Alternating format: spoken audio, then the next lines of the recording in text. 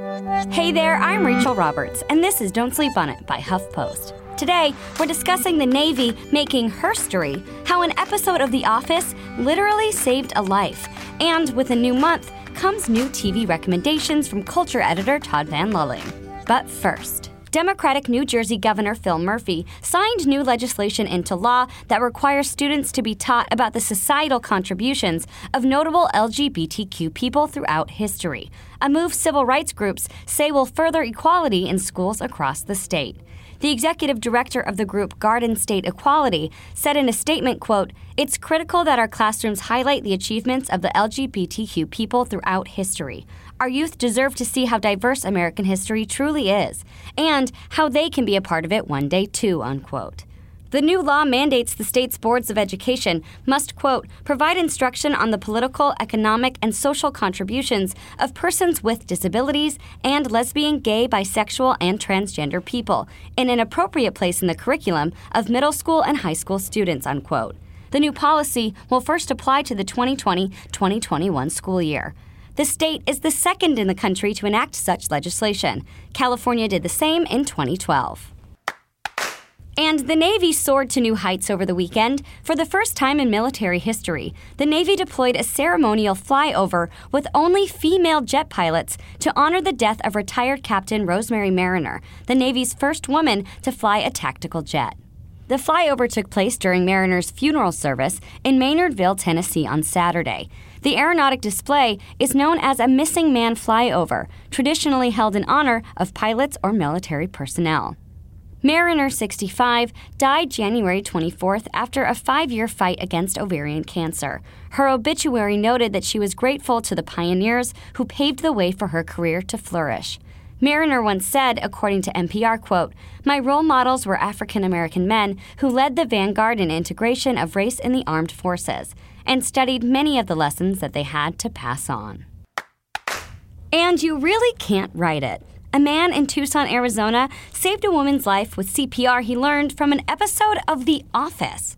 Tire shop technician Cross Scott was test driving a customer's car on January 11th when he noticed a white sedan on the side of the road, the Arizona Daily Star reports. The vehicle's hazard lights were blinking, so Scott, 21, decided to pull over and investigate. Because the car was rolling slowly forward, he placed a rock in front of one tire before peering inside. There he saw an unconscious woman in the driver's seat. Her lips were blue. Scott used another rock to smash a window, while 2 women who had also pulled over called 911. He checked the unconscious woman's pulse and didn't feel anything, Scott told the Star. He knew he had to do something and fast, but he wasn't quite sure what to do. That's when something popped into his head. An episode of The Office in which Steve Carell's character does chest compressions on a practice dummy to the beat of the Bee Gees song Stayin' Alive during an in-office CPR training. With this in mind and the driver's seat lowered, Scott leaned over the woman, got his hands in position, and began singing the song out loud.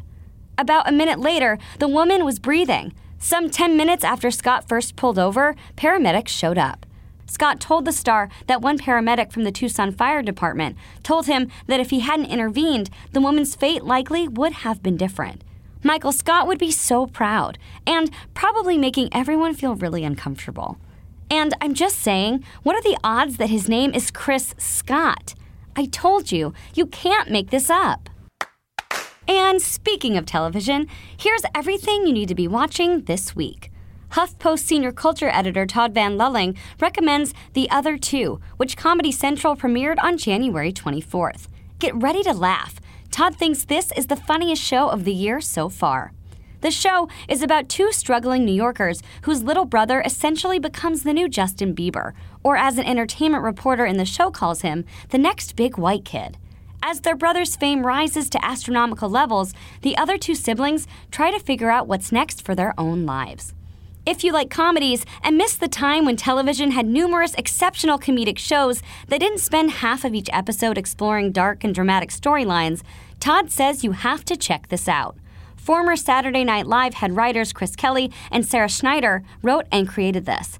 Almost every single line of dialogue has a joke, and almost every scene has a visual gag, which makes this feel like the contemporary successor to the Tina Fey style of writing. Todd's only warning is that the jokes might seem relentless, so if you don't find them funny, you might bail immediately. Todd also recommends Russian Doll on Netflix, which he said is so good he binged it in one go, and the ABC Murders on Amazon Prime. Also, Hulu has announced it will put more advertisements on their service later this year. The new ads will appear when users pause what they're watching. So now that you know what to watch, get to binging. For the latest developing news stories, head to HuffPost.com. And now, you really gotta get up. Bye!